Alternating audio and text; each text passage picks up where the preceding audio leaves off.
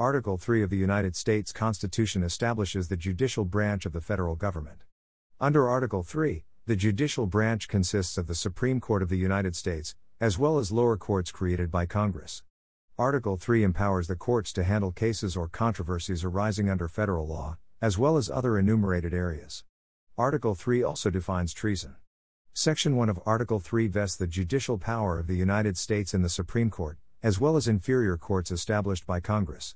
Along with the vesting clauses of Article 1 and Article 2, Article 3's vesting clause establishes the separation of powers between the three branches of government. Section 1 authorizes the creation of inferior courts, but does not require it. The first inferior federal courts were established shortly after the ratification of the Constitution with the Judiciary Act of 1789. Section 1 also establishes that federal judges do not face term limits, and that an individual judge's salary may not be decreased. Article 3 does not set the size of the Supreme Court or establish specific positions on the court, but Article 1 establishes the position of Chief Justice. Section 2 of Article 3 delineates federal judicial power. The Case or Controversy Clause restricts the judiciary's power to actual cases and controversies, meaning that federal judicial power does not extend to cases which are hypothetical, or which are proscribed due to standing, mootness, or ripeness issues. Section 2 states that federal judiciary's power extends to cases arising under the Constitution, federal laws, federal treaties, controversies involving multiple states or foreign powers, and other enumerated areas. Section 2 gives the Supreme Court original jurisdiction when ambassadors, public officials, or the states are a party in the case, leaving the Supreme Court with appellate jurisdiction in all other areas to which the federal judiciary's jurisdiction extends.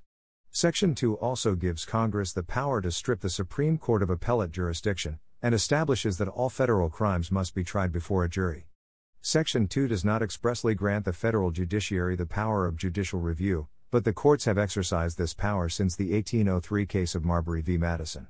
Section 3 of Article 3 defines treason and empowers Congress to punish treason.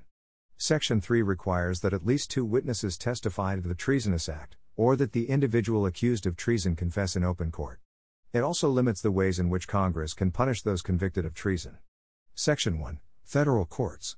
Section 1 is one of the 3 vesting clauses of the United States Constitution, which vests the judicial power of the United States in federal courts, requires a Supreme Court, allows inferior courts, requires good behavior tenure for judges, and prohibits decreasing the salaries of judges. The judicial power of the United States shall be vested in one Supreme Court, and in such inferior courts as the Congress may from time to time ordain and establish. The judges, both of the Supreme and inferior courts, shall hold their offices during good behavior and shall, at stated times, receive for their services a compensation which shall not be diminished during their continuance in office.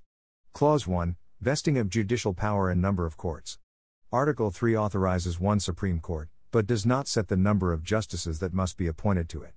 Article 1, Section 3, Clause 6 refers to a Chief Justice, who shall preside over the impeachment trial of the President of the United States. Since 1869 the number of justices has been fixed at 9, by the Judiciary Act of 1869, 1 Chief Justice, and Associate Justices. Proposals have been made at various times for organizing the Supreme Court into separate panels. None garnered wide support, thus the constitutionality of such a division is unknown. However, in a 1937 letter to Senator Burton Wheeler during the Judicial Procedures Reform Bill debate, Chief Justice Charles Evans Hughes wrote, "The Constitution does not appear to authorize 2 or more Supreme Courts functioning in effect as separate courts. The Supreme Court is the only federal court that is explicitly established by the Constitution." During the Constitutional Convention, a proposal was made for the Supreme Court to be the only federal court, having both original jurisdiction and appellate jurisdiction.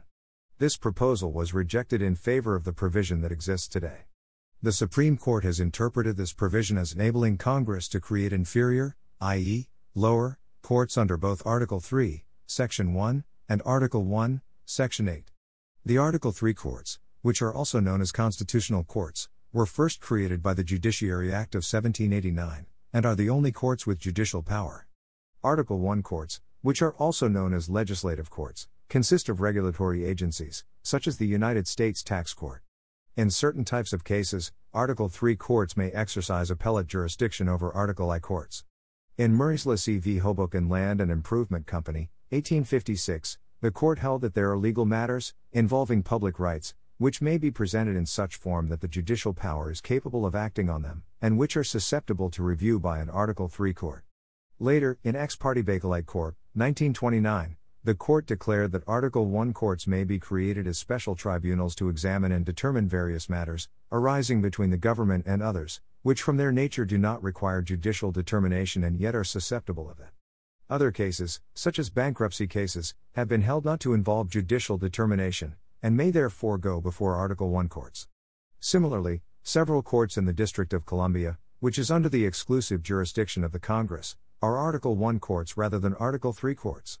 This article was expressly extended to the United States District Court for the District of Puerto Rico by the U.S. Congress through Federal Law 89 through 571, 80 Statute 764, signed by President Lyndon B. Johnson in 1966.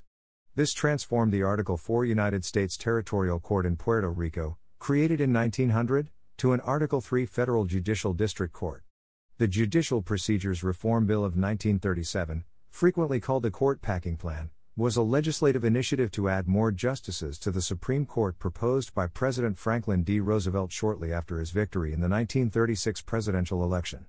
Although the bill aimed generally to overhaul and modernize the entire federal court system, its central and most controversial provision would have granted the president power to appoint an additional justice to the Supreme Court for every incumbent justice over the age of 70, up to a maximum of 6. The Constitution is silent when it comes to judges of courts which have been abolished.